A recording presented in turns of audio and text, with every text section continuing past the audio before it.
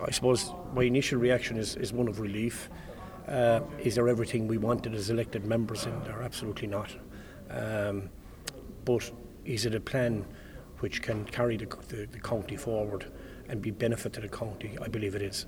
And there's a lot in there which would benefit this county, economic development and I suppose the population targets were a source of concern for us. But we have decided as elected members, to oppose the directives, given by the planning regulator on certain matters, because County Clare by its very nature, whereas we have large urban areas, we are a rural county. And we find that the policies being handed down in the National Planning Framework, being handed down from various planning regulations and directives and instructions being given to the members, don't comply with compatible development within our rural community. I think that was very evident in the comments made by the members today. Yeah, there was a lot of words like frustration were used quite frequently. I would imagine, even given your own area out in East Clare, those are frustrations that you and constituents, I'm sure, have shared with you. Absolutely, and the very basis of the instructions given to de-zone land that didn't have services. We have over 50 towns and villages without wastewater infrastructure. I mean, you decimate those. If we need to put life back into those. I think we came up and the planning department came up with a very innovative idea of village growth areas for those towns and villages in the interim. But I think by and large, I think the plan will be of huge benefit to the county. It will carry the county forward. I worry as to what may happen or what directives might arise out of this.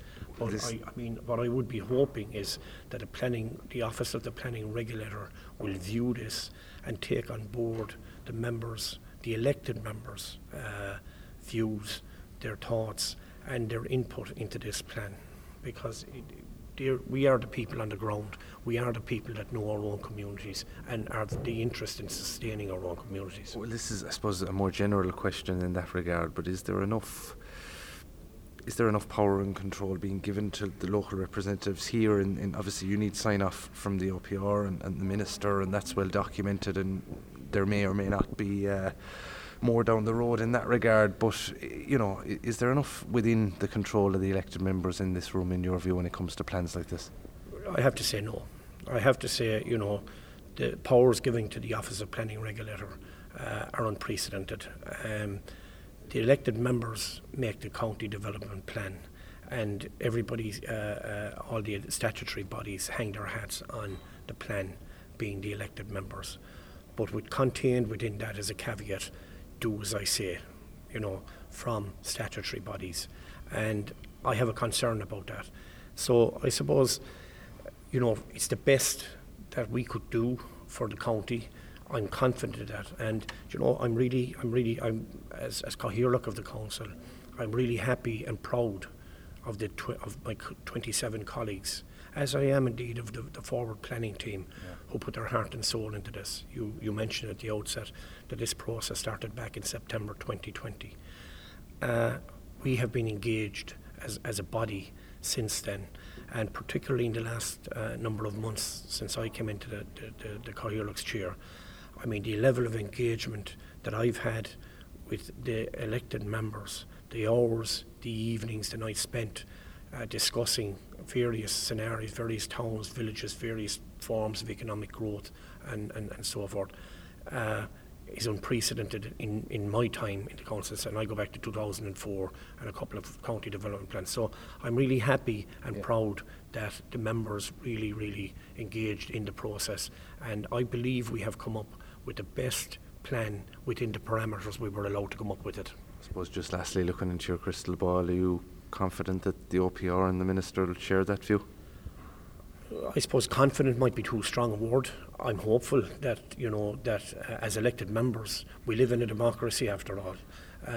I'm an elected member as are my 27 colleagues, We have a mandate from the people to represent them and put their voice for. I'm the voice of the people that elected me, as are my colleagues, and I'm hoping that the planning regulator, and if he is referring stuff, that the minister will take on board that mandate that we have as a local authority, and will accept what we have put into the county development plan as being the best for County Clare and in the best interest of County Clare going forward.